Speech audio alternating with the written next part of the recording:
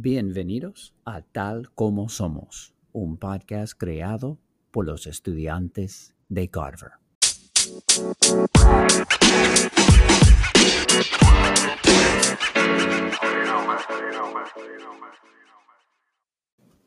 Buenos días, mi gente. Bienvenido a Tal Como Somos. Yo soy Ulises.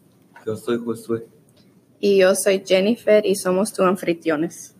Y el tema de hoy es ¿qué papel juega el hip hop en tu infancia? Vamos a empezar con Jenny. Gracias, Ulises. En mi infancia yo no escuchaba al hip hop. Lo que yo escuchaba en mi infancia fue country music. Mi artista favorita es Blake Shelton. Una de las canciones que me gustan es God Gave Me You. Y Josué, ¿qué papel juega el hip hop en tu infancia? En realidad el papel del hip hop no jugó un papel en mi infancia, porque en mi infancia yo escuchaba las canciones que escuchaban mis padres.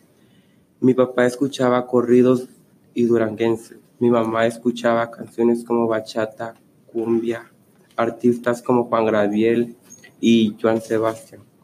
Ellos son artistas mexicanos y cantaban canciones típicas tradicionales de México.